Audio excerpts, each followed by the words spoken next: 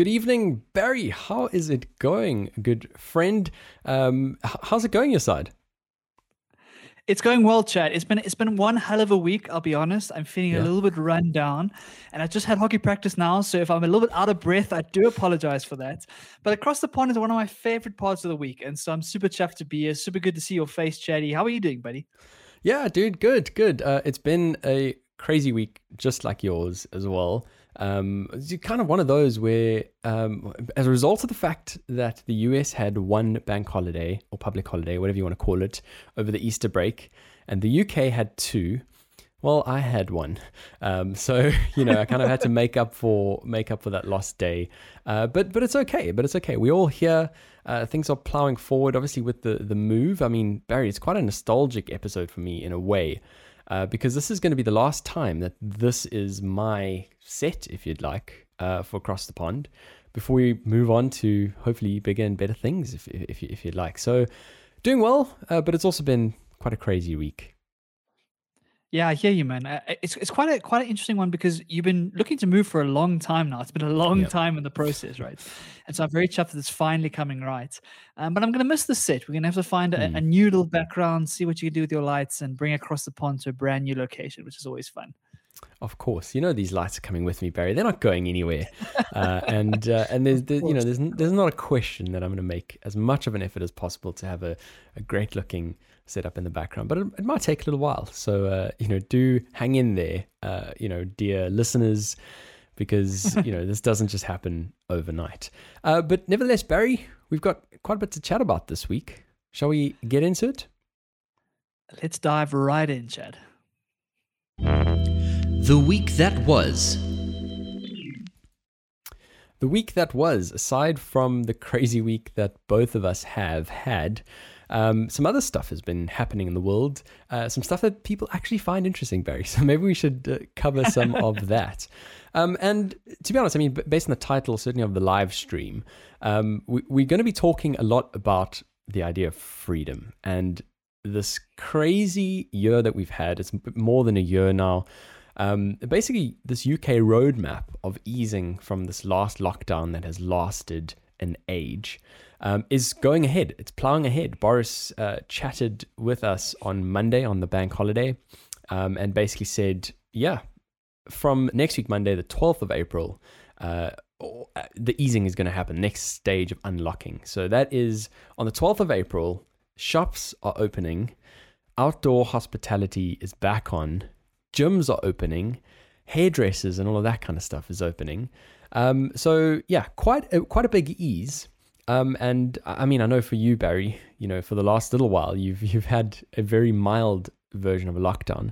But I'm sure you've been chatting to some of your mates on this side of the pond, and I'm sure you understand that this is quite a big deal for us. It really is, Chad. You guys have been in lockdown for way longer than anyone else has been around the world. And so it's super cool to see you guys finally coming out of it. And it is about time, right? The vaccine numbers are looking really good. The UK have done an incredible job of getting those into the arms of as many people as possible. Yeah. And so it's really good to see things starting to open up. And so the 12th of April can't come soon enough, Chad. I'm sure you're counting down the hours until you can go out and get back into some sort of normal life, whatever that means post-pandemic. But what a journey it's been. Over a year now of this crazy, crazy time that we'll never forget. And it really feels like the sun is coming out at the other end. And so I think, Chad, let's not get complacent, but let's keep looking forward. And hopefully this is going to be the start of our long recovery. I really, really hope so. I mean, there's quite a few topical things that we need to discuss that's kind of happened this week. And as we look to this long-term strategy of how we learn to live with this thing that is COVID-19. But like you say, the vaccine numbers are looking really good. I think from earlier I looked today, about 34 million doses of the first doses of the vaccine have been given out here in the UK. So really plowing ahead with that journey. I mean, that's more than half of the entire population from my sort of last recollection. And in terms of the case numbers and death numbers and all that kind of stuff, it's plunging down. So yeah, it is doing really, really well on this end. And just in terms of that stuff that we need to discuss, in terms of how we're going to live with this, there's been basically a 180-degree turn on this idea of COVID certificates. COVID passports, whatever you want to call it. Essentially, the idea that you need to kind of walk around with a piece of paper to prove that you are able to manage an infection with the disease. And I sent you a video not too long ago, Barry, which was a nice little assembly clip of a suite of politicians, starting with Boris Johnson, saying there is not a chance you will ever have to take a COVID certificate to get into the pub. And, a couple of others sort of, singing from that same hymn book. And now we've seen a 180-degree turn on that, where, essentially that is what people are now proposing. We're going to carry around COVID certificates. And so that certificate would state that you have either had the vaccine, you have immunity from the virus from having it in the last 6 months, or that you've taken a recent test. And from his last briefing on Monday, as I just mentioned, he also added that in the next 2 stages of unlocking, so that is up to sort of the end of June, that's not going to be, you're not going to have to take one of those along to the shops. But essentially, beyond that, it seems like this is going to become a norm. It's a really big deal, Chad, and I'm not quite sure exactly what the thinking is here because, like you say, it has been a 180 turn, and it's a very controversial thing because what this essentially is it takes away your freedom, right? Yeah. It compels you to go and get this vaccine. It compels you to kind of carry on this document that gives you the right to enter public spaces in a meaningful way. And it's been a big discussion around the world as to like how we're going to deal with that. And for a lot of democratic states and for a lot of democratic countries, the idea is that we should never be in a position where we're discriminating against someone on the basis of this document, on the basis of the vaccine, right? So at the end of the day, the vaccine should still be optional. Like, even though I personally believe that it's a good idea, like I want freedom to reign, and I want people to be able to have the opportunity to decline the vaccine if they don't feel like it's right for them. That's the whole nature of what democracy is supposed to be about. But the moment you put this sort of passport in action, it does that indirectly. It kind of says like you have to go and get the vaccine now if you want to have any sort of normal life. So, Chad, I'm curious as to like what the pushback on the ground has been. I'm sure people have been angry about this. I'm sure people have been raising a bit of a stir because it's a very controversial thing and it goes against what a lot of other countries are doing in the space. So, do you have a sense as to how people are feeling on the ground about this? Yeah, so I mean, based on the line of questioning of journalists at the briefing, it kind of went around the angle of, will this be voted for in Parliament? And I guess a lot of people are concerned that it's a piece of legislation that just kind of slips through, if you'd like, that all of a sudden, a key topic, a key decision that needs to be made just kind of slips through. Because of the powers that the government has at the moment to impose lockdowns, impose regulations, all that kind of thing, MPs want to be able to debate this and decide whether those costs, which are privacy and of course that discrimination point, Barry, whether those justify the kind of freedom that we are going to be able to have. And so when you kind of think about how we lived our life before. And now when you want to go to a nightclub or even to go to the shops, any shop that's not essential, you're gonna have to carry around one of these things. So it certainly is quite a big thing that's being imposed. To talk to your point of countries around the world and how they're handling it, at this stage, the EU and the UK look to be taking this pretty seriously as a possible solution to living with the pandemic going forward. Whereas this week we saw the US have categorically ruled it out. And the statement that they've made is that they would not support a system that requires Americans to carry a credential. And it's an interesting one, sort of topic to watch in the future. And it talks to a larger conversation here, Chad, about throughout this whole pandemic. It's obviously been in a once in a lifetime, once in a generation type pandemic. And there's been a lot of changes we've made to the democratic system. We've given governments way more power than they used to have, right? We've kind of locked ourselves indoors. We've let governments kind of curtail shops, curtail business and all these sorts of things. And so they've really used their power and they've overreached in that respect. And it was needed because this thing was like kind of spreading very, very fast. And we needed that sort of authoritarian type actions. Where a lot of people, where the critics of this come into is that what's going to happen when this pandemic dies down? Because now that they've had a taste of this, now that they've kind of overreached it a little bit, Yep. are they going to pull back? Are they going to go Yep. back to where they were beforehand? Or are those restrictions and that extra power that they now hold is going to stick around? Yep. If you're a politician right now and you've had all of this ability to really control how your state works or how your region works, it's difficult to not give that away. Like, we know that power corrupts people. And Yeah. so it kind of talks to this larger conversation about how do we get back to a stage pre-pandemic where the freedoms and the rights of individual citizens still reign supreme. We understand that we went through like a war-like scenario where the government had to step in and put like really kind of radical things in place. But Yeah. we have to be able to pull those back if we're going to get back to some sort of democracy that we care about. And so that's what makes it so controversial. And so, yeah, I find it hard to think how they're going to make this work, Chad. I really don't know how the people are going to actually keep doing it, how they're going to enforce it, all of these considerations. It seems to me like a losing battle. I don't know what you think. Yeah, especially when you have such a large percentage of the population vaccinated. When you looked at why these vaccines were being deployed, and obviously the age bands, the approach that was taken, certainly the feeling that we got is that it's being done to protect the NHS, obviously reduce as much casualty as possible. But now all the vulnerable groups have been taken care of. And obviously just because you have the vaccine, it doesn't mean you can't still carry it and transfer it necessarily. Obviously, it just means that you are not going to land up in hospital. You have a lower risk of landing up in hospital. So it certainly seems like an interesting one for me, and even some suggestions this week as well that the vaccine only protects you for sort of 6 months as well. So where are we going to get to? Are we going to have different categories of certificates? It all really does. It's really interesting, and I certainly feel on the ground that there's a lot of pushback against it. And luckily, and I think it is a good thing, there seems to have been some sort of awakening where people are now starting to question the powers that we've given government during this period.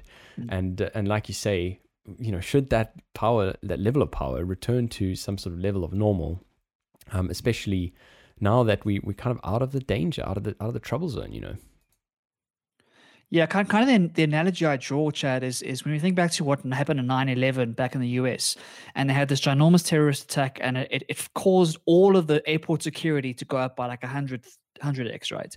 Because it was a huge overreaction to this really, really tragic event. Yeah. And those powers of being able to stop you and strip search you and take all the shoes and all the crazy freedoms we gave up in the airport type environment, those have stuck around, especially in the States, right? Yeah.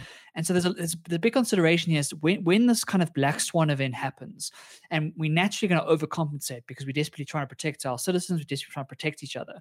It's how do we swing that pendulum back to some sort of normalcy? We can't just leave things in the state that they were in during a pandemic, because that's just not a normal state of affairs. And we all kind of abided by those rules with the understanding that it was a temporary solution. And so the moment you start seeing these sorts of powers continue beyond, say, a vaccination period or beyond herd immunity and all these sorts of things, it gets very, very murky. Yeah. And for someone like the UK, where they've had a lot of political turmoil in the last couple of years, you really don't need more turmoil. You kind of want a stable government that can kind of step out of the way, let the citizens do what needs to be done, and get those economies back to running at full tilt, so we can kind of get past this and start repaying some of all the grants and all the money that was lent in order to keep people alive during this period. Yep. So yeah, Chad, I'm very curious to see what happens. I'm skeptical as to whether they're going to be able to pull something like this off, at least to a major scale. I think they need a lot of pushback in Parliament if this does go through. Yeah, I agree. And then of course there is the next level, which is travel, and obviously you need to have some level of coordination globally for that to happen. And just in terms of travel and this idea of variants and importing the virus and all that kind of stuff, I kind of support the idea of COVID passports from a point of view of travel. But when it comes to the local idea, the idea of gathering within this country that we all live in together, and in certain settings where potentially the risk is higher, I do have a slightly different view. So in terms of the next few steps, just in terms of looking at how far we've got in terms of testing, Barry, back in the first wave, back in the first lockdown, I know friends who were virtually certain that they had the virus and were unable to get a test. because the level of tests that were available back then was so low. You had to basically be in hospital, sort of on a ventilator, whatever the case is, for them to actually test you. Where if you had the symptoms and you were at home and you kind of figured you might have it but weren't sure, it was a lot harder to get a test. Whereas now, however many months later, a year later, essentially every single person in England will now have access to 2 free COVID rapid tests every week. So you can either collect that at your local pharmacy or it'll be delivered to your house. Obviously, you need to kind of set that up beforehand. But that is starting this week, Friday. So as we're recording this on the 8th of April. So that's quite a big jump in terms of obviously testing capacity. And that's a crucial part of getting this under control. Something we don't often speak about, Chad, is how amazing the efforts have been when it comes to rapid testing, when it comes to vaccine development, when it comes to kind of getting to this point right now. Like, if you think about the fact that vaccines and these sorts of things normally take years and years to be developed and tested and get into the public, what we've been able to do and what the scientists have been able to do has been absolutely incredible. And like you say, going from a period where testing was very hard to come by, where it was slightly like not 100% effective and all these sorts of things, to a point now where testing is becoming a commodity, is absolutely amazing. And it's the kind of good news that I wish we saw on the news. I wish we were celebrating these sorts of things because unfortunately, as we know, the news just focuses on the terrible things that happen, right? But all of this developments and this very, very fast response to this pandemic from all around the world has been absolutely amazing. This is a great example of that. Testing is so important. If your testing is working, if your testing is widespread, you've got the data you need to be able to control this thing, and then you can make smarter decisions.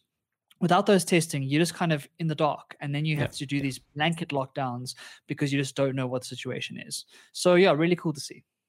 Yeah, I agree. It is pretty remarkable if you look back at what we've achieved. So I mean, some of the other stuff that we've achieved as well. I might actually just pause for a quick second just to acknowledge one of our listeners, Chantal, who's tuned in from the Netherlands, which is always very cool. A long-time listener of Across the Pond. Welcome, Chantal, to your first live episode. But in terms of some of the other remarkable stuff that we've seen, Barry, of course, the vaccines were nothing short of remarkable. And now that we've got such a huge volume that have been rolled out into people's arms, we've seen something come out this week about the Oxford AstraZeneca vaccine. And, there's been speculation about this for a couple of weeks, the idea of these rare blood clots and whether the vaccine is actually, directly linked, if there's a causal link to these blood clots. And yesterday, the UK and EU medical regulators came on at a very similar time, actually, and made statements. They held press briefings, basically saying that the answer to that question is yes, there is a causal link. And they've given a whole bunch of, potential reasons for this, immunoresponses and all that kind of stuff. But they've kind of stressed that this is still very rare and that the benefit of this vaccine still far outweighs this risk. This risk is within the first 2 weeks of having it, and there's been no proof of anyone, having these blood clots after their first dose. So they should go ahead with their second dose. But that level is currently sitting at about 4 people within 1 million people who take the jab. So quite a small number. But obviously, when you look at the quantum of people who have received it, it's still noteworthy. It's still worth talking about. And the interesting thing from this briefing that I found interesting, Barry, is that there was no distinct links between age and gender. So they couldn't narrow this down to a certain subset of the population who have taken the vaccine, and that it is an actual risk, which I thought was good in terms of the transparency for both of these bodies to go out there, obviously knowing that it might have an effect on the uptake of the vaccine and the remaining people who need to get their jab, but obviously being transparent enough to kind of go in and acknowledge that this is a risk, and obviously saying that piece. Now the last thing I wanted to mention on this, Barry, is this idea of risk versus reward, and obviously them making the decision that on the whole, it still is worthwhile taking the vaccine, even though there is this risk of blood clots. But there is an exception, because what they did is they sort of spread out essentially the risk of a person landing up in hospital and obviously fatal risk from contracting the virus versus the risk of getting a blood clot from the virus. And for all age bands, that checked out, except for one. And that is the age band that you and I sit in, Barry. And that is, or I might be wrong, but I sit in it, 20 to 29. And essentially, if you're in that, I am, potentially 1 year older than me, I don't know. I started school a year early, so I don't know. But yeah, in that age band, essentially, it is more risky to take the Oxford AstraZeneca vaccine than to not, which I found very interesting. Yeah, Chad, I've got a slightly different take on this. I've been following the story. Oh, geez. I've been following the story a little bit. And I think a lot of it comes down to people not thinking in a very probabilistic way, right? Right. When you say something like 4 in a million, it's very difficult to understand exactly what that means from a stats point of view, right? And the headline, of course, is going to say vaccine causes blood clots. And that's what causes all of the chaos. And that's why I think that the UK regulators had to come out and sort of speak up about it and say, listen, we acknowledge this as a potential causal problem. These are the stats. These are situations. It's still much, much better to get the vaccine than not. Yeah. And unfortunately, that's sort of PR that they have to do because people just run away with headlines and they don't understand what these studies are showing. Based on what I've read and based on some of the studies that I've seen, 4 in a million is kind of, it's at the same range as any other sort of medication when it comes to blood clotting. I think I read somewhere that girls who are on the pill have something like a 2x that, like 8 in a million chance of developing blood clots, right? Yeah. So I think it's very important to acknowledge and to understand, but at the same time, you're talking about such small pieces that should not overwhelm the benefits of this vaccine on the whole. And so I think it's one of those things you can't just read headlines. You have to dig a little bit deeper.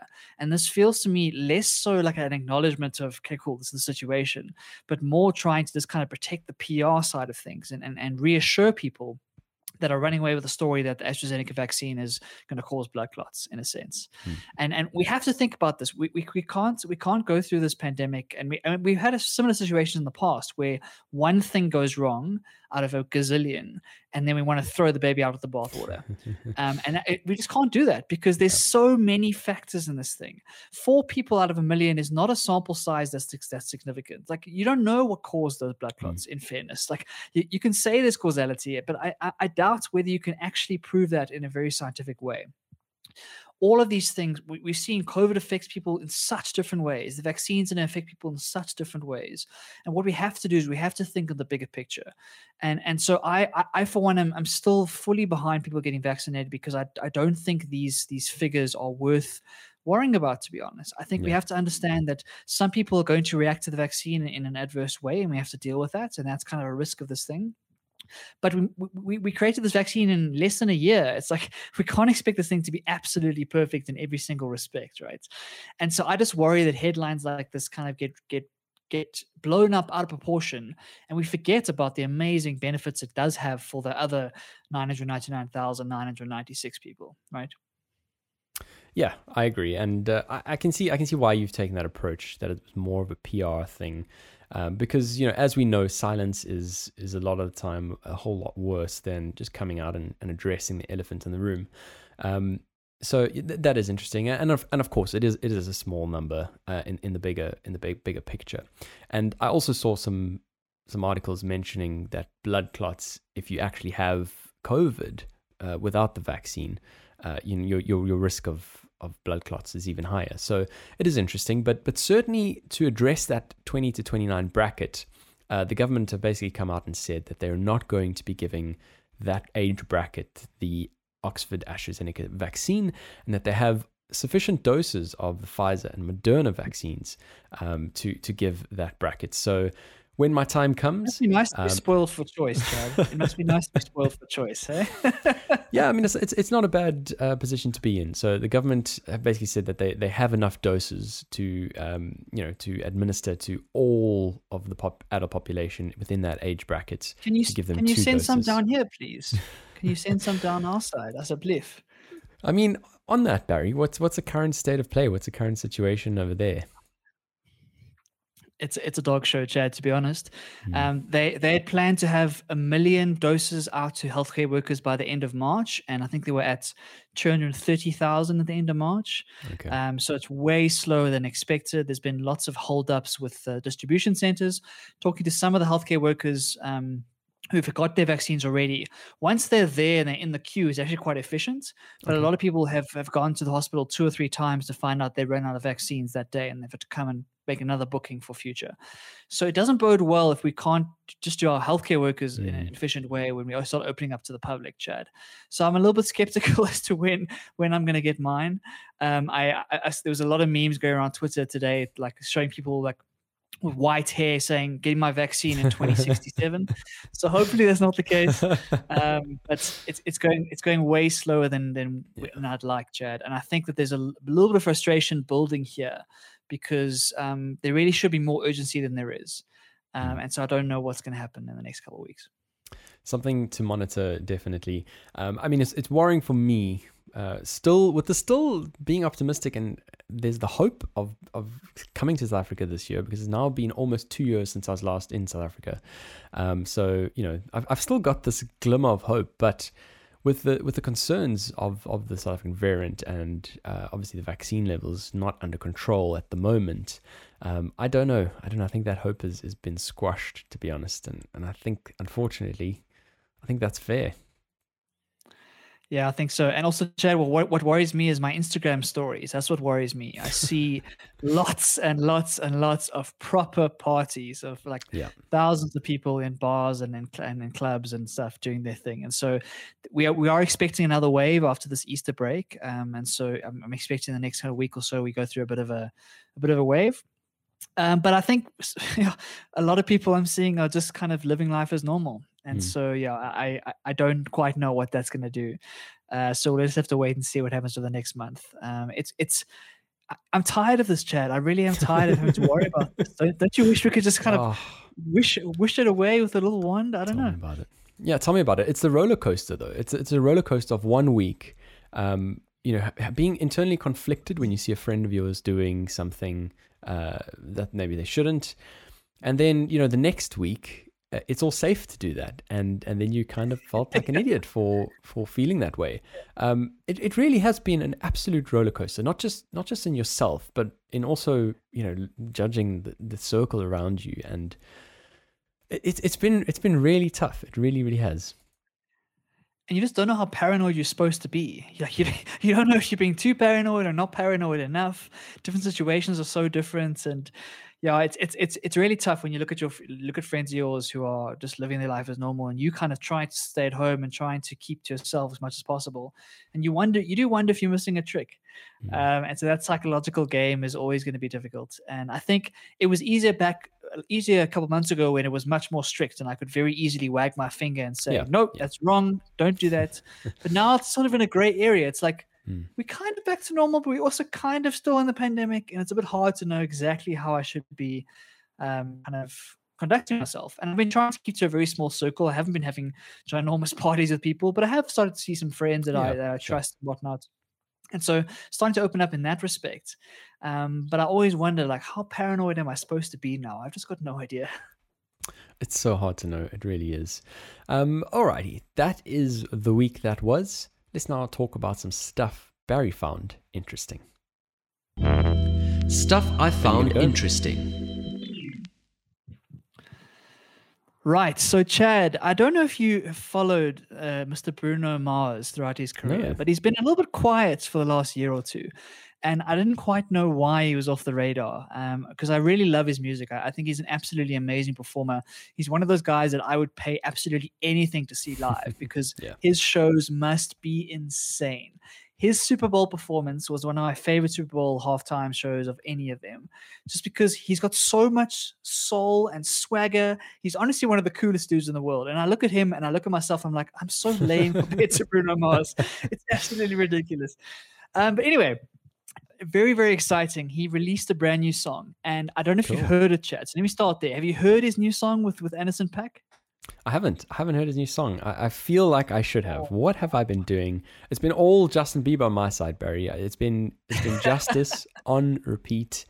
I haven't heard of it, but yeah, I get the excitement because, as you said, Bruno Mars he's incredible, and I have watched a couple of his performances live, like not actually live, but the replays of him live. Yes, and yes. He is the real deal. He is flawless in his live performances. He is so good, chat. And what I like about him is that he does dance choreography with his band and stuff, but it's very subtle and it's very tasteful. It's not like crazy productions. It's often just him and like 3 or 4 like saxophonists and trumpeters and backup singers, and they do very simple movements, but in such amazing rhythm and such amazing groove that I really just love him. And so, Chad, I'm very excited for you to go and see this song. The song is called "Leave the Door Open," and it's part of a collaboration with another artist called Anderson .Paak, who I knew about, but hadn't really dug into his music before. And he's also amazing. And so they've come together and they've formed this, I want to say, band. I don't know if they're going to do more songs or just the one off. I'm not exactly sure what the idea is going forward. But they called this band called Silk Sonic. And it's the perfect name for this sort of song, Chad, because what they've done is they've gone back to a 70s retro vibe, like disco balls, the big hair, the shiny jackets, and they've brought that into the modern kind of musical world in a way that's so fascinating. And if you listen to the song, it's very Bruno Mars, it's very poppy, it's very kind of retro in that respect. But the amount of nuance and the key changes and the real musicianship behind the scenes is amazing. So for those who are watching, we're going to look a little bit through the video here. It's such a cool video. It makes me feel so lame because they look so insanely cool. And I just think it's such an amazing song, Chad. I'm really excited for you to have a look. I'm so sad I haven't heard it yet. Just looking at the visuals here, I mean, it's even weirder not having heard it, and I'm bringing up the music video in the background. It looks really cool. I can just kind of see the rhythm. I can see the groove. I'm dead keen to get stuck into this one straight after the show. And what I recommend, Chad, is if for anyone listening at the moment who is a musician, go and listen to some of the breakdowns of how they made the song and some of the behind the scenes, because it really opens your eyes to how complex some of this music is. What I really like about Bruno Mars is that even though he's operating in a pop like world, which is very four to the floor, very simple, very repetitive, like mass media appeal, he's got so much musicianship behind the scenes because he comes from a jazz and a Motown background, right? And so if you listen to some of the musical breakdowns by people way smarter than me when it comes to music, you'll really appreciate how nuanced this song is while still being incredibly listenable. And so it's been one of those that's been on repeats this whole week, Chad. It really is a feel-good anthem, and I can't wait for you to hear it. I love it. I absolutely love it. I mean, I haven't heard it, so I can't comment further than that, but I'm dead keen. I mean, while we're talking about Justin Bieber's Justice, have you, because I mean, I remember the first time you listened to it and gave it a full listen through, Barry. I mean, I'm not a fan of his older stuff, like before his voice broke type of stuff. But his last two albums, baby, oh. His last two albums, Purpose and Justice, have been standout for me. Honestly, standout for me. I know you said it was a little bit overproduced, and I get it. Some of the auto-tune was turned just a little bit too high. But it's certainly grown on me even more than I thought. I mean, Peaches, what a song. It's a great song. It really is a great song. And what I realized after listening to it a bunch of times, Chad, was that that song was made for social media. The number of TikToks and Instagram stories that are using Peaches, it's perfect marketing. And it's the most amazing hits to come off the record. So yeah, I really love Peaches. The other song I really love is Ghost. That's probably my favorite song on the album. It's really, really powerful. And I think the reason I like it is because it's not as produced as the others, right? I said to you offline that I'm a little bit frustrated because he's got such an amazing voice. You don't need to throw 18 kilograms of auto-tune onto it to make it. You don't need that. I much prefer him when it's a little bit stripped down. I know that's just my taste. And so the songwriting is brilliant as always. Like, he really is a superstar, but I wish there was a little bit less auto-tune, a little bit more kind of stripped down stuff in there. And that's what I get in Ghost. And so for me, Ghost has been the one I've been sticking to for the most part. But I'm interested to hear that it's growing on you. So maybe I need to give it a few more listens to see if it grows on me too.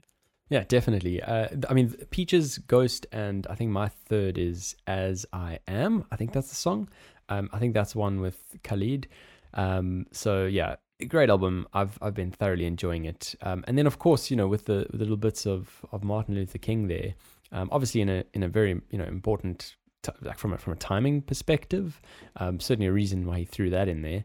But yeah, I mean, I thought that was quite interesting too. And to be completely honest, I hadn't really listened to as much of that speech before until it's kind of midway through Justin Bieber's album. So, what's your take on that? Did you have any thoughts when that popped up? Yeah, I think it's interesting. I think Justin Bieber has always been very much in that world. He's never really been a traditional pop artist. He's spoken out and used his platform quite a lot, and he's matured a lot over the years. Like if you think back to old Justin Bieber, who got in those car crashes and the chaos with the paparazzi and stuff, he really has matured. And I think since he got married, he's become a much more thoughtful and nuanced person and musician. And this is an example of that, bringing that into the album. And you can see kind of pieces of it throughout the album. It's almost a theme or motif throughout. And that's why it's called Justice, is this idea that we have to work towards some sort of justice that we haven't had in the past. And so I'm glad to see that those pieces of audio are being pulled into the mainstream. And like you say, I bet there are millions of people out there who've never heard that speech, but because it's in a Justin Bieber album, they might get a chance to hear it. And we all know Martin Luther King was one of the best orators in history, one of the most amazing speakers who's ever walked the planet. And so the more people can hear his speeches, the better. Completely agree. Yeah, what an album. Give it another listen through, Barry. Do give it a chance. And if you haven't heard before and you are not a Justin Bieber fan, trust me, it's nothing like the baby that Barry was singing a few seconds ago. It's nothing like that. You found some other stuff interesting this past week, Barry, and it sounds pretty cool. A place I'm very lucky to have gone to myself. Oh, I'm so jealous, Chad, but now I can get to go myself in a virtual way. We're talking about the Louvre in Paris, one of the most famous art galleries in the world. And of course, the home to potentially the most famous piece in the world, the Mona Lisa. And what's been quite exciting is that they have decided, I think a lot of museums have been starting to do this, but in this new remote world where we're all sitting at home and not going anywhere, Chad, museums trying to find ways to bring that art to the people. And so what the Louvre have decided to do is they decided to list over 480,000 of their artworks in a new digital database. And so absolutely for free, you can go, and they call it the Louvre at Home. You can go and look at over 480,000 artworks, which I think is really, really special, Chad. So if you can't get to the Louvre in person, you can still sit at home and have a virtual tour of some of the most amazing arts in the world. And what I want to chat about, Chad, is that, like, do you feel like this gives away some of the magic in a sense? Like, part of the magic of going to a museum is seeing something you can't see anywhere else. And so I think the question that people are grappling with is that, does this cheapen the experience, or is it just a lovely ancillary thing that's going to actually convince you to say, okay, I need to go see these things in person? What do you think on that debate? Yeah, I do think it kind of cheapens the experience a bit, to be honest. I mean, the whole point of being in a museum, in my experience, is the fact that you're a couple of meters away from this thing that has historical significance. And obviously, there's normally a little write-up next to it to kind of understand, because not all of us are art, geniuses. We don't all understand every little nuance in every single artist, whether a sculptor or painter, whatever the case is. And of course, there's also the historical bits and pieces as well, whether it is a little piece of rock that was found from, however long and has history traces to whatever previous era. That for me is the significance in going to a museum is standing in front of an object and saying, wow, I, Chad, am standing a couple of meters away from this thing that has traveled however long, and that is an object of desire the whole world over. And so, one of the great things about the Louvre, and what I thoroughly enjoyed about it when I went there, because it's overwhelming, there's so much to see, is I actually went and did the audio tour, the audio guide, and what they actually give you is a Nintendo 3DS, where you obviously have the two screens, and of course you plug the audio guide in. And you can then basically pick a route because if you were to see every single thing in the Louvre, you're going to be there a long time. But you can basically do like a highlights tour as an example, and it actually kind of 3D maps out the map of the museum, which takes you from checkpoint to checkpoint. And within that audio guide experience, I just found it something you can't replicate, from actually being in the Louvre and jumping piece to piece, in that way. And also part of it is the crowds. I feel like part of it is the crowds and having to kind of wrestle with your 2 seconds with the Mona Lisa. She's tiny, Barry. She's really tiny. I believe so. Kind of underwhelming in a little way, but yeah, having to wrestle your way through the crowds and all that kind of stuff. I certainly think that's part of the whole experience. What do you think? Do you agree?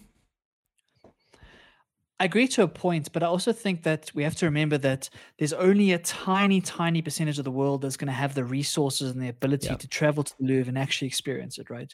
Sure. And so what this does is it makes this amazing fountain of human art and this human experience and expression accessible to a much wider audience of people. And so I fully understand that actually seeing it in person is a million times better than seeing a JPEG on your computer screen, right? But there's unfortunately there's only very few of us who can have the privilege to be able to go and visit it and pay the money to get there and all that sort of thing. And so if you're sitting on the other side of the world without the means, but you've been reading about this, you're an art fan, you're an art history fanatic, this must be absolutely amazing to be able to go and experience this thing in a virtual way. And I can almost see this becoming the first step towards some sort of virtual reality experience down the line, right? So I imagine down the line, you're going to be able to put on some sort of headsets and you're going to be able to walk through the museum in a virtual way. And so I'm all for making art more accessible. I think that to hold it in a museum and charge crazy amounts of money really keeps it within this elite kind of group of people. And as someone who loves museums, and that's all I do when I go overseas, I visit museums. I really love them. I wish more people had the opportunity to kind of experience it. And so while it's not a perfect thing, while it's doesn't match up to the real deal, I'm very happy to see this sort of thing happening, just because it opens that audience up to much bigger people, much bigger group of people, and hopefully will inspire new artists and inspire creatives and inspire people by being able to see some of the best art in the world. Yeah, definitely. Hopefully it does just that. But my one question is certainly when you go to the next level, which is what you mentioned, Barry, and that is the virtual reality element of it. My question is whether when you have that capability, whether you keep it authentic, whether you keep it the Louvre in the exact same layout, with the exact same floors and the exact same orientation of the pieces as they are, or whether you then start to become a bit of a video game and they start to play around with all sorts of other little fancy layouts and interactive elements and all sorts of other kind of stuff. I mean, do you think as an art lover, do you think that they'll take that temptation, or will they try and keep it an authentic experience when it gets to that level, which I know we're jumping ahead of ourselves? I think they'll do both, Chad. I think they'll do both. I don't see any reason to not do both. You want to try and cater to whatever sort of experience you want. And I was reading a while ago about interesting kind of application of this. Imagine, Chad, if you could go with some sort of virtual experience and visit 3 or 4 of the biggest museums in the world in one experience and kind of see how they link together, instead of, like you say, going to the Louvre and spending your 6 hours there and focusing only on the Louvre.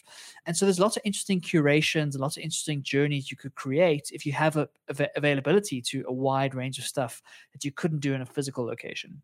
So I'm sure there will be a virtual experience of just the Louvre itself, where you kind of self-walk and you kind of see exactly what it looks like, as preserved, as traditional as it could be. Yeah. But then there's also going to be thousands of other ones that are developed for different reasons, for school trips, for art history lessons, for all sorts of things based on different criteria and different reasons for seeing certain types of art. As you can imagine, 480,000 pieces of art is overwhelming, like you say. And so we need curators who know what they're talking about to be able to pull out the insights and pull out the relevant stuff for us and then deliver it to us in some sort of an experience. One of the things I think people struggle with in museums, if you don't go to a lot of museums, it can be very, very overwhelming to walk in and you see there's 18 floors of 3,000 different exhibits and you don't know where to start. And often people are a little bit not ashamed, but embarrassed because they feel like they should be more cultured and know where to start, right? And so there's a lot to be done in kind of breaking those barriers down and helping first-time viewers, helping first-time museum visitors to understand, how should I even tackle this? How, like when I go to the Louvre, how should I tackle this? And you mentioned this like little Nintendo 3DS that gives you all those things. And so I imagine there's gonna be lots of those in the virtual space that will cater to different needs and different like levels of interest. Like, for example, some people, they only want to see the Mona Lisa because they just want the picture with the Mona Lisa, right? Whereas other people actually want to delve deeper than the Mona Lisa. And so you want to have things that cater to all of those people across the spectrum. But the question remains, is virtual reality actually going to work? I mean, we've been talking about VR for years now, and it's still not here. And so I'm still a little bit skeptical as to how soon things are coming and how realistic it's actually going to be. I think we might still be a couple years away. Yeah, I think potentially. I mean, you know, one of the big obstacles and hurdles is also the amount of data transfer that needs to happen for that to be possible. And certainly 5G is supposed to be this technology that unlocks all of that possibility. So let's see if now that we have 5G, whether it does lead to this type of innovation. But I want to quickly touch on that point you raised, Barry, about linking between museums in different countries. And, you know, it's a fascinating thing. Obviously, it's an area that I'm, you know, not super well versed in. But it's always really interesting when I talk to someone who is. And the kind of politics behind why certain countries retain certain pieces that actually should be in other places. You know, it's the stuff in the UK that should really be in India and should really be in Egypt and, you know, whatever the case is. I find that quite fascinating. Yeah, Chad, there really should be more movies about this because there's so much drama behind the scenes in this world. And the art world and museum world is very territorial because all you kind of are basing your value on is the things in your museum, right? Obviously. And so if you've got something that's super valuable and super rare, you want to keep that by all costs. But the nature of these developed world museums is a lot of these things were stolen from the countries that they colonized or the countries that they kind of took over. And so there's a great comedy special by James Acaster, and he kind of talks a little bit about this, talking about how all the Africans are going back to the UK now and saying, can we have our stuff back, please? And the UK is like, no, it's in a glass. You can look at it, but you can't have it back. You can look at it, you pay us and you can look at it, even though it's your stuff, you know, we'll take it back. Yeah, exactly. And so I think there's a lot of drama in that sense. And I don't think that we've really delved into that in a very serious way. It's not a high priority for a lot of people. And so they've kind of been able to get away with it. And so you do end up having like very valuable, and not just valuable, but sentimental items to certain tribes and certain cultures that really are incredibly like timeless, valueless pieces that are sitting in a glass case in Paris or in London or in New York, etc.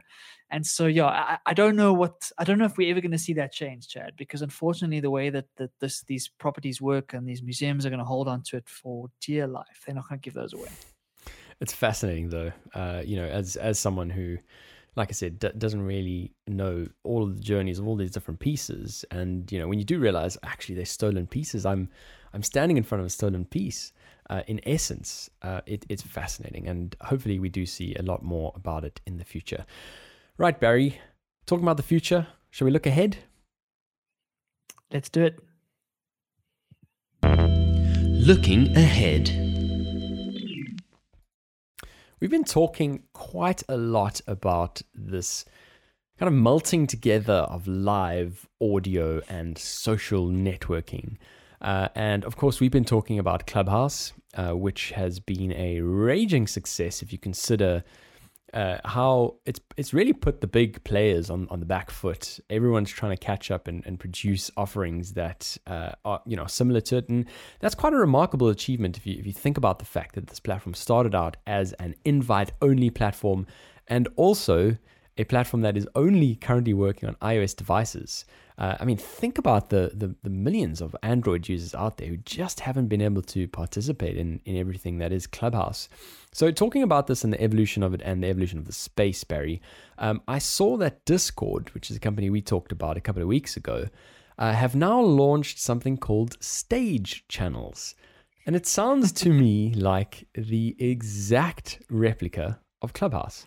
So essentially what you have here is a channel within Discord where you have a group of speakers and you have moderators, and moderators can mute people, assign permissions, add or remove speakers, all of that kind of stuff. It's Clubhouse. Chad, I wonder if, say you're the CEO of Clubhouse and you've developed this incredibly innovative kind of format and it's really taking off.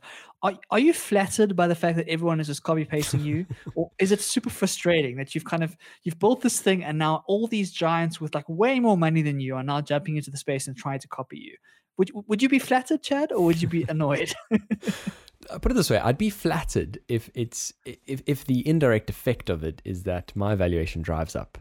And it looks like that is what's happening. So, I mean, this past week, there's rumors of a valuation of $4 billion or something like that, Barry.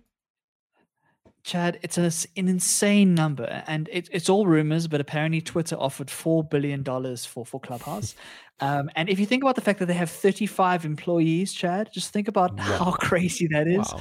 To have a $4 billion company with 35 employees that is making zero revenue.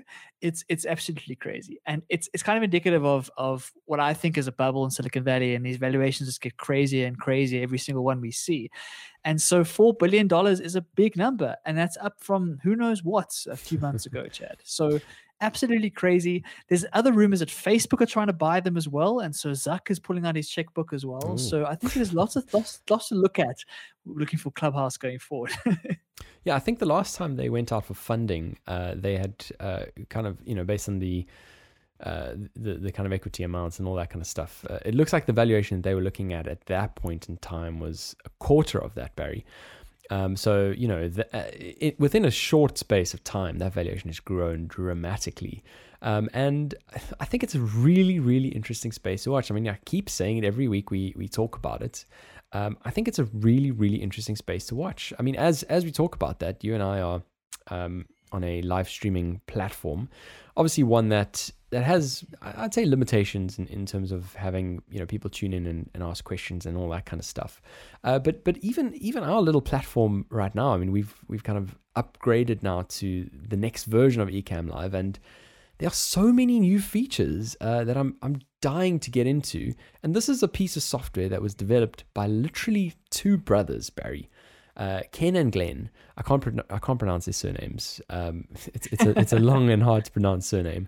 But it's just remarkable, really, when you start to look at some of the technology that's coming out of bedrooms. And like you say, certainly talking about Clubhouse, 35 employees. It's just ridiculous. It really is indicative of how the world has changed when it comes to startups and technology. If you look back 20 years ago, starting a business was absolutely almost impossible because you had to build everything from scratch yourself. You had to build all the tech, the databases, the bandwidth, the product design, everything you're building from scratch. And that meant that very few people were able to do it because it required a very specific skill set.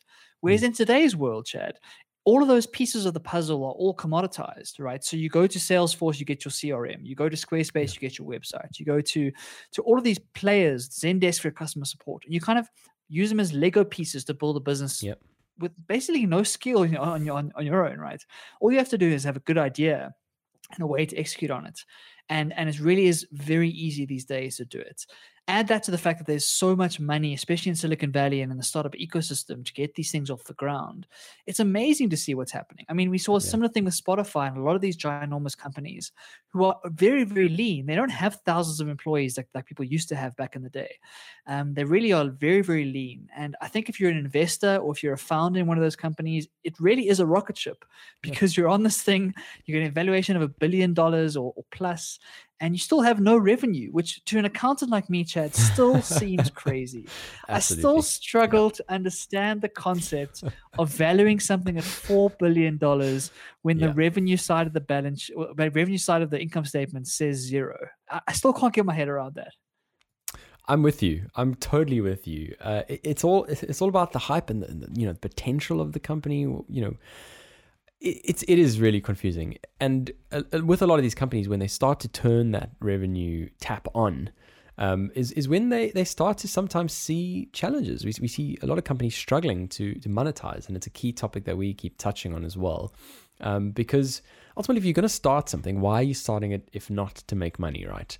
And of course, for the founders, what a wonderful story to hopefully be able to sell this business at a crazy valuation, and basically their life is done after making that kind of money from it. But ultimately, it's what happens next with that. What happens when it does join the stables of Twitter or Facebook or whatever the case is? What are they going to do to turn on monetization? And you're right. At the moment, it's perplexing without any revenue. The one revenue model that I did read about that I found quite interesting is very different to what most people think. Most people think it's going to be advertising of some sort, and I think it's a pretty safe bet that they're going to have some sort of advertising in whatever function they can make it. But there's another interesting one that I came across because of my interest in AI, talking about maybe they sell the audio data in some way to be used for natural language processing, right? So at the moment, it's like when you go on Clubhouse, everything is public, right? And so the idea is that you kind of you're accessing that and you kind of speaking publicly on this platform, and there's so much data in that is different to say a podcasting data or different to other sort of conversational audio, because it's very interactive, it's not very produced, it's very kind of raw and real. And when it comes to machine learning, when we're trying to understand natural language in a very serious way, that can be a really, really powerful data set. And so it opens up, of course, all sorts of privacy concerns and all sorts of ethical considerations. But there is a real opportunity there to use this data in a way that can make our natural language processing algorithms a gazillion times better. Because then the amount of data that's coming out of Clubhouse right now is absolutely fascinating. And so I'm sure they're debating that around the table at the moment and trying to figure out if there's something there or not. But personally, I'm still a little bit skeptical of the product, Chad. I haven't opened it this whole week. Same. And so I'm a little bit skeptical still about whether this is going to be a fad or not. And so when you get a valuation of $4 billion, it's amazing for sure, and it's very exciting. But imagine the pressure. Imagine the pressure you're under from your shareholders to now deliver on these crazy projections that you've shown in your PowerPoint. It's very easy to make an Excel chart go up to the right? It's very, very easy. You just play with a few assumptions, increase the growth rate, and you're good to go. It's much more difficult to actually do it in the real world. And so, $4 billion, a lot of pressure there, Chad. Completely. Well, like I said, we're gonna keep talking about it because it's certainly not a topic that's going away. Barry, I've had a whole bunch of fun, and I think, well, obviously the first part of our conversation was not so fun, but in this last little bit, talking about the Louvre and Bruno Mars and Discord, Clubhouse, all that kind of stuff, it's been a lot of fun. But I think we're about to get a bit deep. So I've kind of changed the background, just kind of change the ambience, change the mood. Are you ready to get deep? I'm ready, Chad. Let's do it. Develop and grow. Alrighty, so let's kick off with what you wanted to chat about in Develop and Grow, Barry. And that is a quote from a man whose book I'm currently still reading. And it's not a light read at all. But I'll get there. I'll get there eventually. So, What did you want to chat about, Barry? Yeah, so his name is Viktor Frankl, and he's famous for the book that you're reading at the moment, A Man's Search for Meaning, which I think is one of the most powerful books written in the 20th century. Like you say, very, very dark. It tells a story of his experiences in the concentration camps back in World War II. And what I think he really did well was he displayed, I can't remember what the philosophy was called, but a philosophy of understanding why you do what you do. His whole thing was, if there's a reason to stay alive, if there's a reason to keep going, you're going to be able to endure anything. And so that's kind of one of his more famous ideas.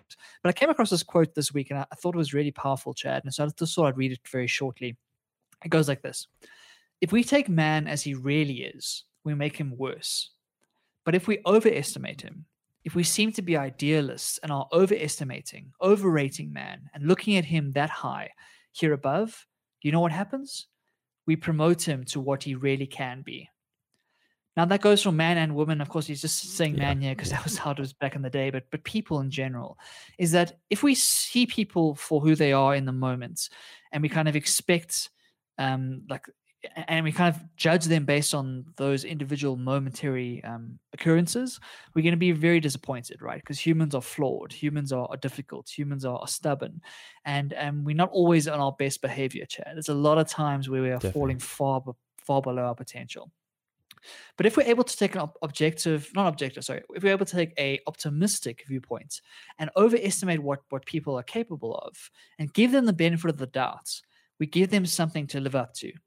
And I love that idea because so often we get cynical about the world, we get cynical about ourselves, we get cynical about the people around us, and we kind of think, okay, well, that's just who they are, right?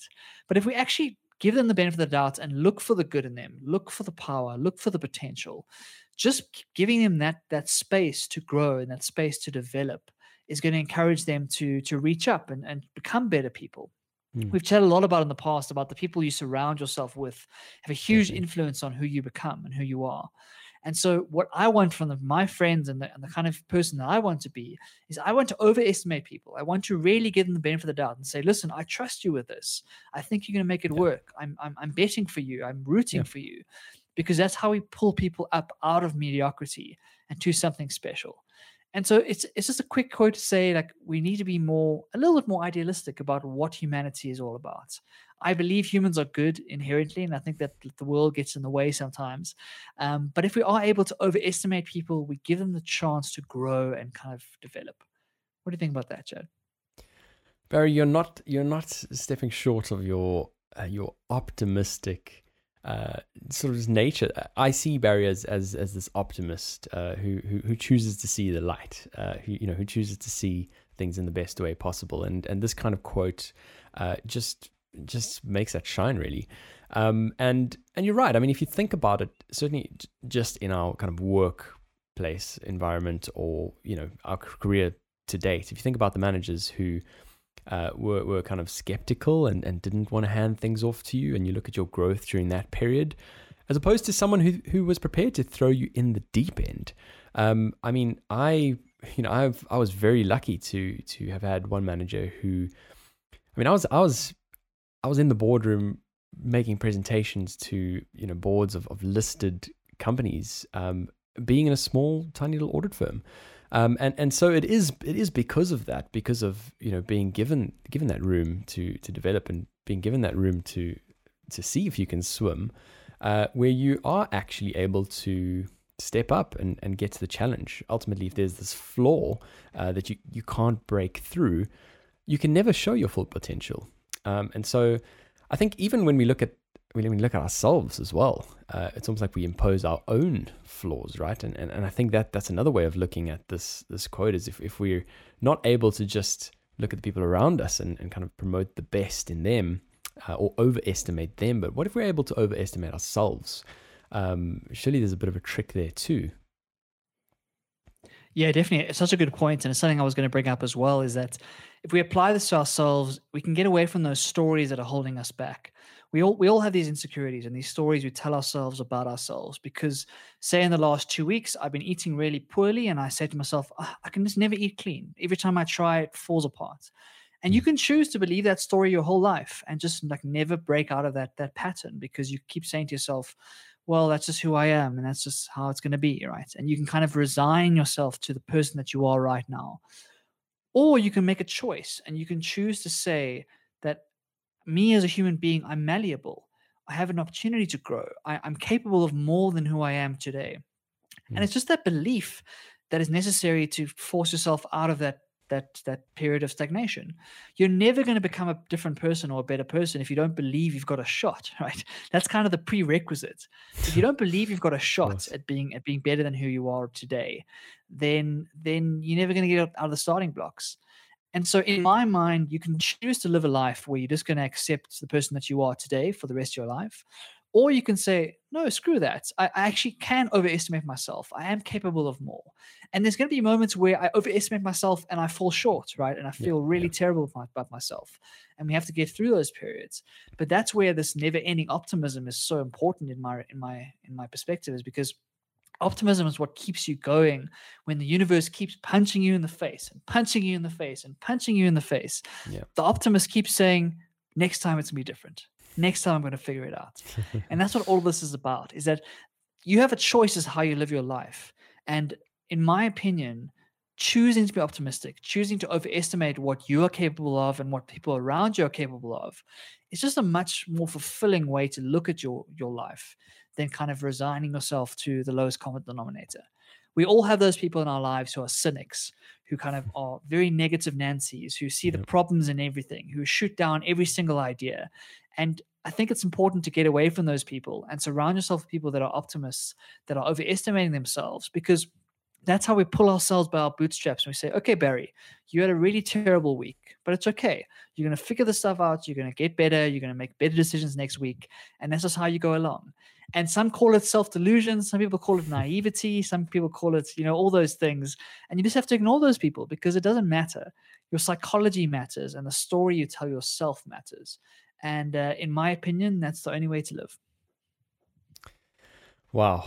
Yeah. Completely agree.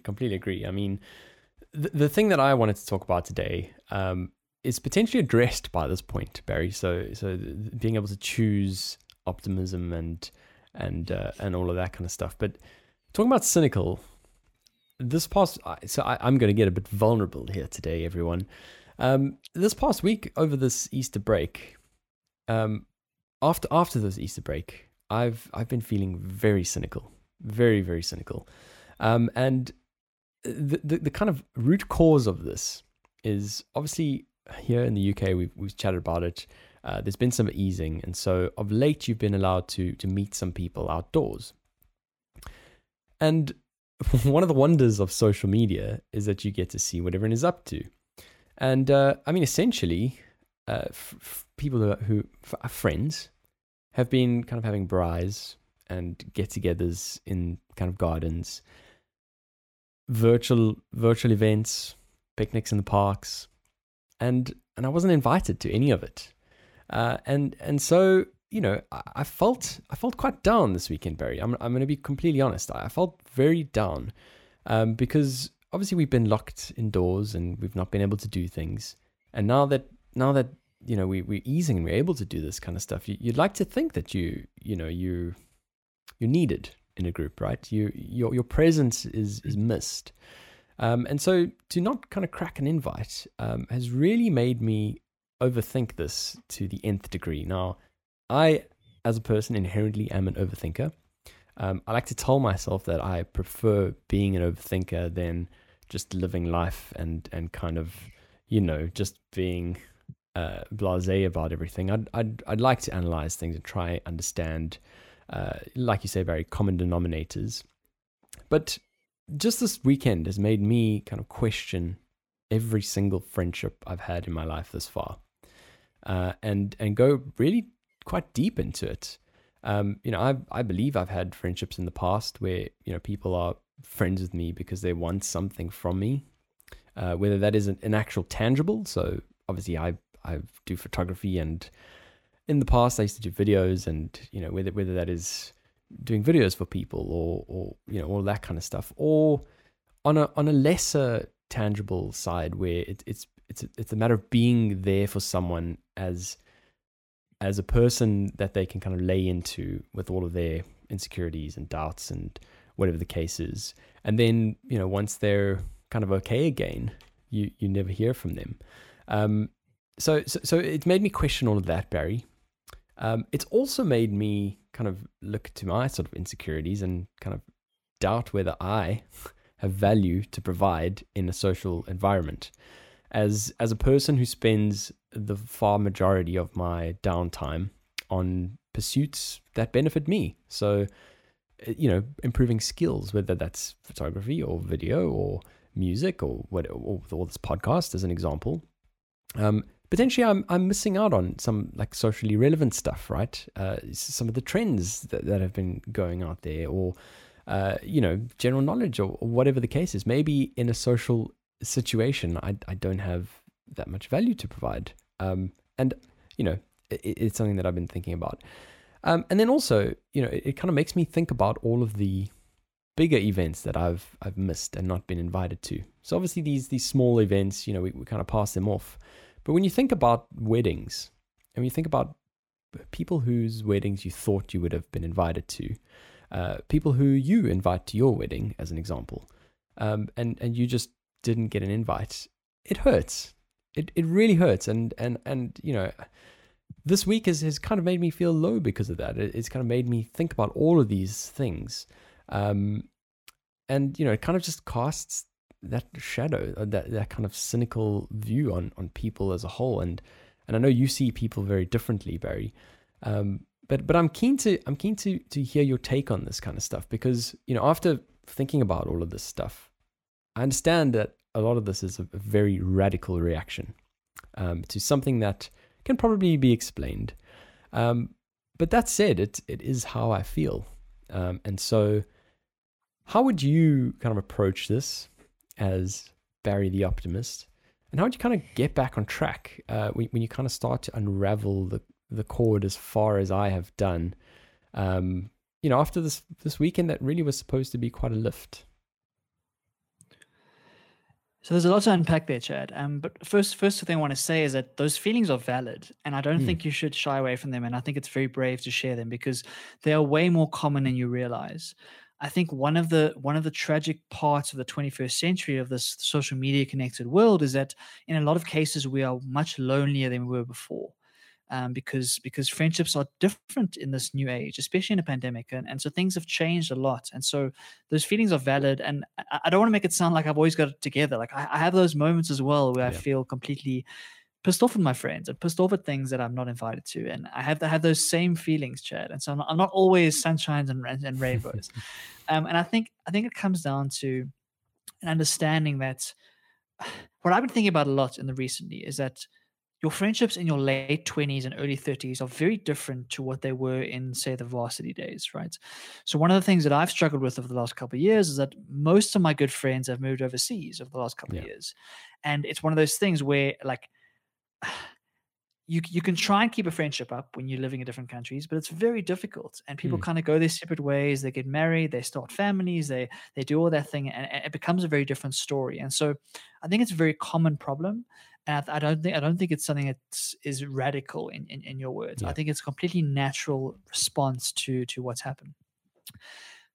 Looking to solve it, first of all, I don't think that knowing more about the current affairs is going to make a difference. I don't think that's the issue, right? I think that when it comes to the kinds of things that we are doing as people, like all this personal development stuff, the podcasting, the videos, all the stuff that we're doing to try and develop ourselves, that is a trade-off we've made. Yeah, we have made a trade-off to say we're going to sacrifice some of our social life, some of our free time, some of our movies to go and take this path. And I think that there's nobility in that, because we think that's more important than going to 3 braais on a weekend, for example, because it's going to develop us and give us more fulfillment. So we shouldn't be comparing ourselves to those people who are not putting any effort in to improve themselves and are just kind of living their best life and going out every single weekend and whatnot, because that's a different life choice that they've made. And for us, I mean, assuming it's still the case, but for me, it definitely is, like, that's a trade-off I'm willing to make every single time. If I can invest in myself, I want to do that as best as I can. And so I don't think it's a matter of, if you just knew more current affairs, that you'd be able to interact in those situations, right? I don't think it's that. The next piece is that friendships are difficult. They require investment from both parties. And it's often difficult because it's almost inevitable that friends are going to feel differently towards each other. There's very rarely where you've got a true 50-50 belief as to, okay, I need you and you need me in that sense. There are always dynamics, and we can look at all of our lives and we can point to friends that we need more than they need us, and we can point to friends that they need us more than we need them. So all of these things are difficult, and there's these range of concentric circles around our groups of who matters to us. And when someone close to us who matters to us doesn't invite us to a wedding or doesn't invite us to an event, it hurts for a reason, because we genuinely thought there was something there. Yeah. And so I think it's important to acknowledge that feeling and to not brush it away, not try and say, okay, there's a reason for this. Like, actually sit in it and try and figure out, okay, cool, why am I feeling this? And most of the time when you do that introspection and you actually dig down beyond the shallow surface level, what you find, like you say, well, like you mentioned, is an insecurity of some sort. Is this belief that I'm not interesting enough, or I'm not a good enough friend, or I'm not good enough for this person, or whatever the insecurity is that we all hide, like, deep down inside of us. That is what's causing these feelings for the most part. It's not that person being malicious in not inviting you. It's your response that is what you can control. You can't tell someone that, you can't be like angry at someone because they didn't invite you to their wedding. Yeah, right? It's like, if anyone who's ever planned a wedding, you know the guest list is an absolute nightmare because there's so many like politics. There's so many different things you have to consider, and if you're gonna hold yourself accountable to the number of weddings you get invited to, you're gonna drive yourself insane. So the way I try and look at it is, what can I control? Can I try and invest in that friendship? If there's a friendship that I feel like is lagging a bit, what can I do? Can I host the braai? Can I invite them across? Can I do the right thing in my perspective? I don't care about other people and what they're going to invite me to. Yeah. If I want to do something, I want to be the person who goes first. And that's been a philosophy that I've done, that I've kind of really been focusing on the last couple of years, and it's made a big difference for me, is that rather than stewing because my friend hasn't messaged me in a week or two, right? Rather than being like, oh, damn it, why didn't he message me? And there's this weird ego game we play because you don't want to be the person to look too needy or too clingy. So it's same in relationships as well. It happens in all of these things. Yeah. I think it's a great philosophy to say, screw that. I don't care about my pride. I don't care about any of that. I'm going to be one that goes first. And if I feel like there's a friendship that I really value and that I'm hurt that the fact that it hasn't worked out the way I thought it was, can I do the right thing and actually invite them for dinner? Can I organize something myself and kind of be proactive in that sense? Because at the end of the day, you have to do what's right for you, right? Yeah. And if you need that friendship in your life, then you got to fight for it. And I don't think it's worth worrying about someone else's incentives or someone else's reasons for wanting you around, or whether they want you for the photography or whether they want you for whatever the story is. None of that stuff matters because you're never going to find an answer. The friend's never going to phone you and say, yeah, there is a reason I haven't been chatting to you. It's because I don't need photography right now. Like, you're never going to hear that sentence, right? And so the only thing you can control is your response to these situations. That's what point is that? 3 or 4. The last point I want to make is that something that I've been notoriously bad at in the past, and is trying to keep 1,000 friendships going and then being upset when I can't invest enough in each friendship to make it work, right? I think that's what I did throughout my varsity days. My friends would laugh at me because I'd try and go to 4 different parties on a weekend and spend like half an hour at each, which is completely pointless and stupid. And with some age and some wisdom, I've realized that it's okay if my circle gets quite small and much smaller, because I can spend the depth of time with people that I really care about. And so what I question you, Chad, is to think about those friendships and identify, are those the people that are really ride or die? They're going to be there for you through thick and thin for the rest of your life. Are they part of that close circle of 8 to 10 people or whatever the number is that is really going to be there for you? If that's the case, then be proactive and fight for that friendship and go in and take action to try and invest in that friendship. But often case we get annoyed by people on Instagram that we're sort of friends with and we see at a party and we're cordial with, but like we don't actually know what's going on in their life. We don't actually share anything that beyond the shallow, the surface stuff. And so I don't know what the situation is with your side, but I would do a little bit of introspection there to identify who are the core circle that I really care about and how can I invest in those friendships. And then the rest of them, you can't drive yourself crazy thinking about what their thoughts are. All you can do is kind of look after yourself, look after the people around you. And if you really want to see them, like make the plan yourself. Just go first. By going first, it's going to get you what you need. It's going to get you that social interaction. It's going to invest in that friendship. And then you don't have to worry about what they think. Like, invite them for dinner 4 times in a row. It isn't the scoreboard that we have to keep. Okay, I have to invite you and then you invite me, right? I invite you to my wedding, then you have to invite me to your wedding. Those scoreboards don't exist. And when we start to think about it in that way, we drive ourselves insane. So I feel like I've waffled for a long time now, Chad. Does any of that make sense or resonate with you at all? I don't think it was waffle at all. I think it's given me a heck of a lot, to kind of sit with and think about.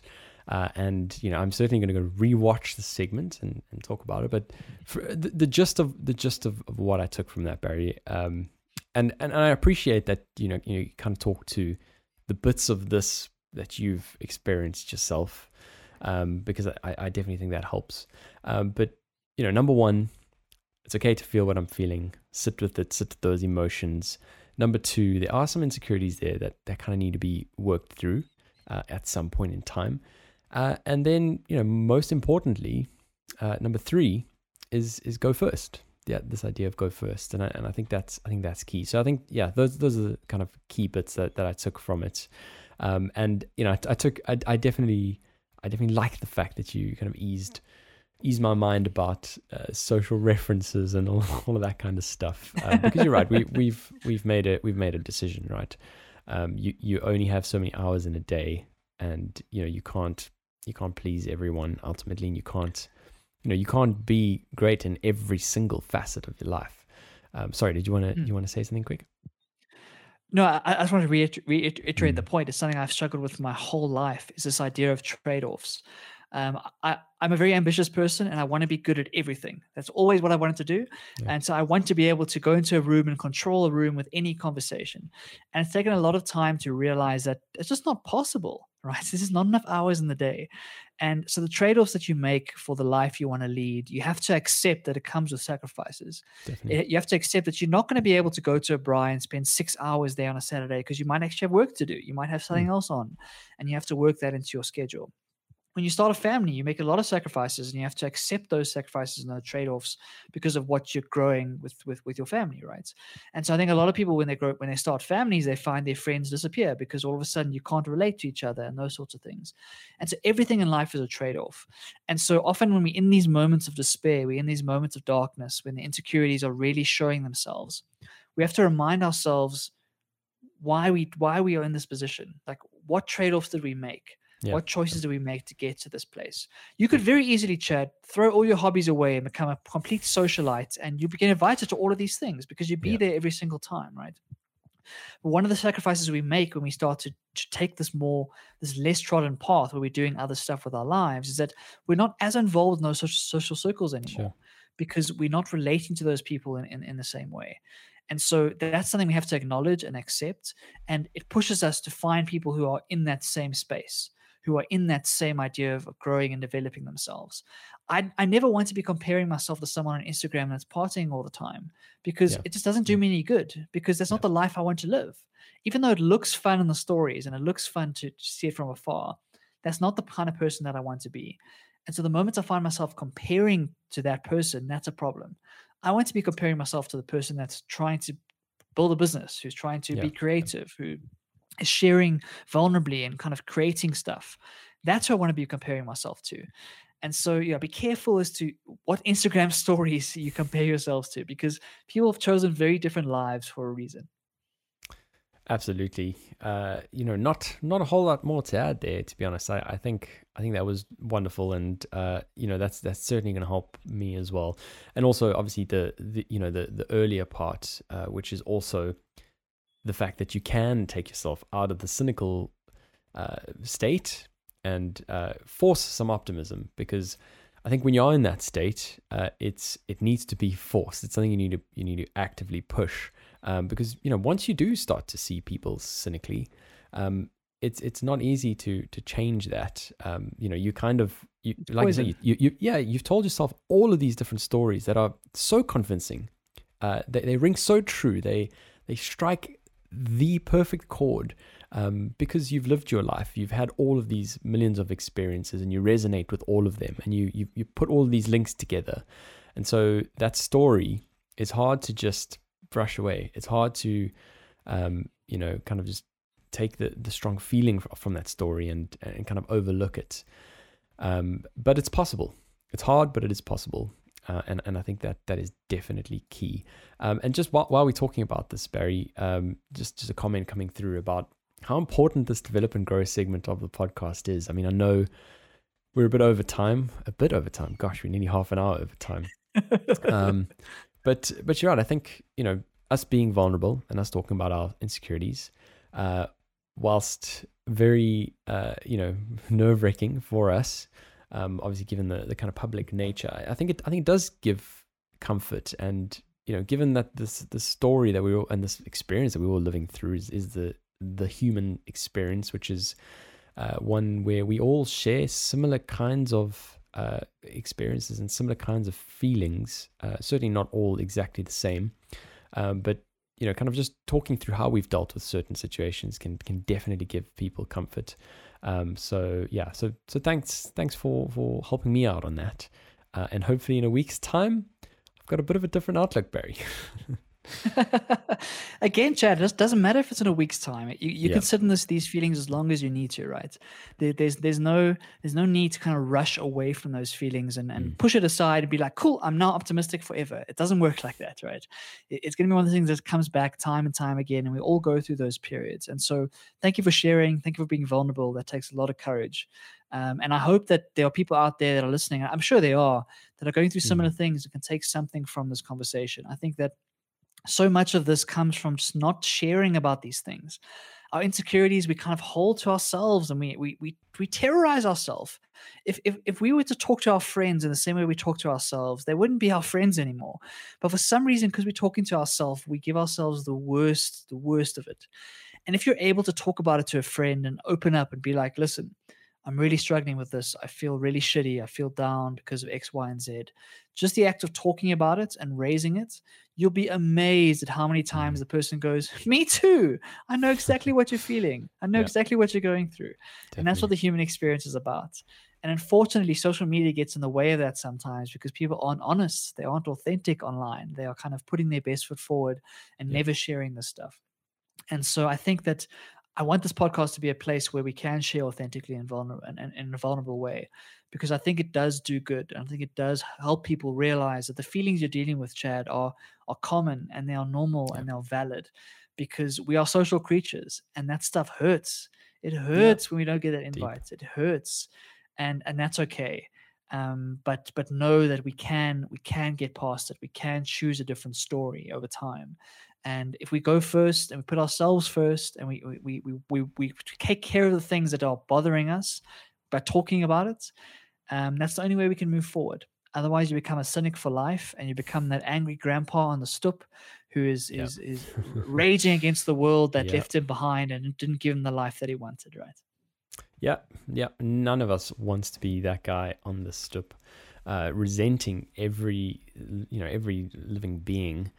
Because of the few experiences that he did have. So thanks so much for that. And I agree. I think given the current climate, certainly here in the UK, now that we've got this easing and everyone's making plans again, because plans kind of fell on the wayside in the last year. If you do find yourself in the same situation as me, hopefully I'm not alone. Hopefully I'm not the onny guy who's feeling this. You're not. But certainly some wonderful words of guidance from Barry, and I definitely think they'll help you as well. So that has been the jam-packed episode I thought we would have, Barry. I think I can now change our background back to something a bit lighter and brighter, just to close this one off. But thanks again, as always, for a cracking episode. Thoroughly enjoyed it. Like I said, a little bit nostalgic with the background. We just got to keep the podcast going strong, right?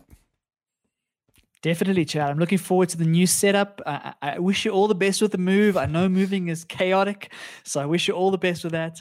But I'm looking forward to yet another episode next week. 74 is coming up next week, so I hope you'll tune in. And it's been really cool, Chad. Thank you so much. Thank you. Goodbye. Across the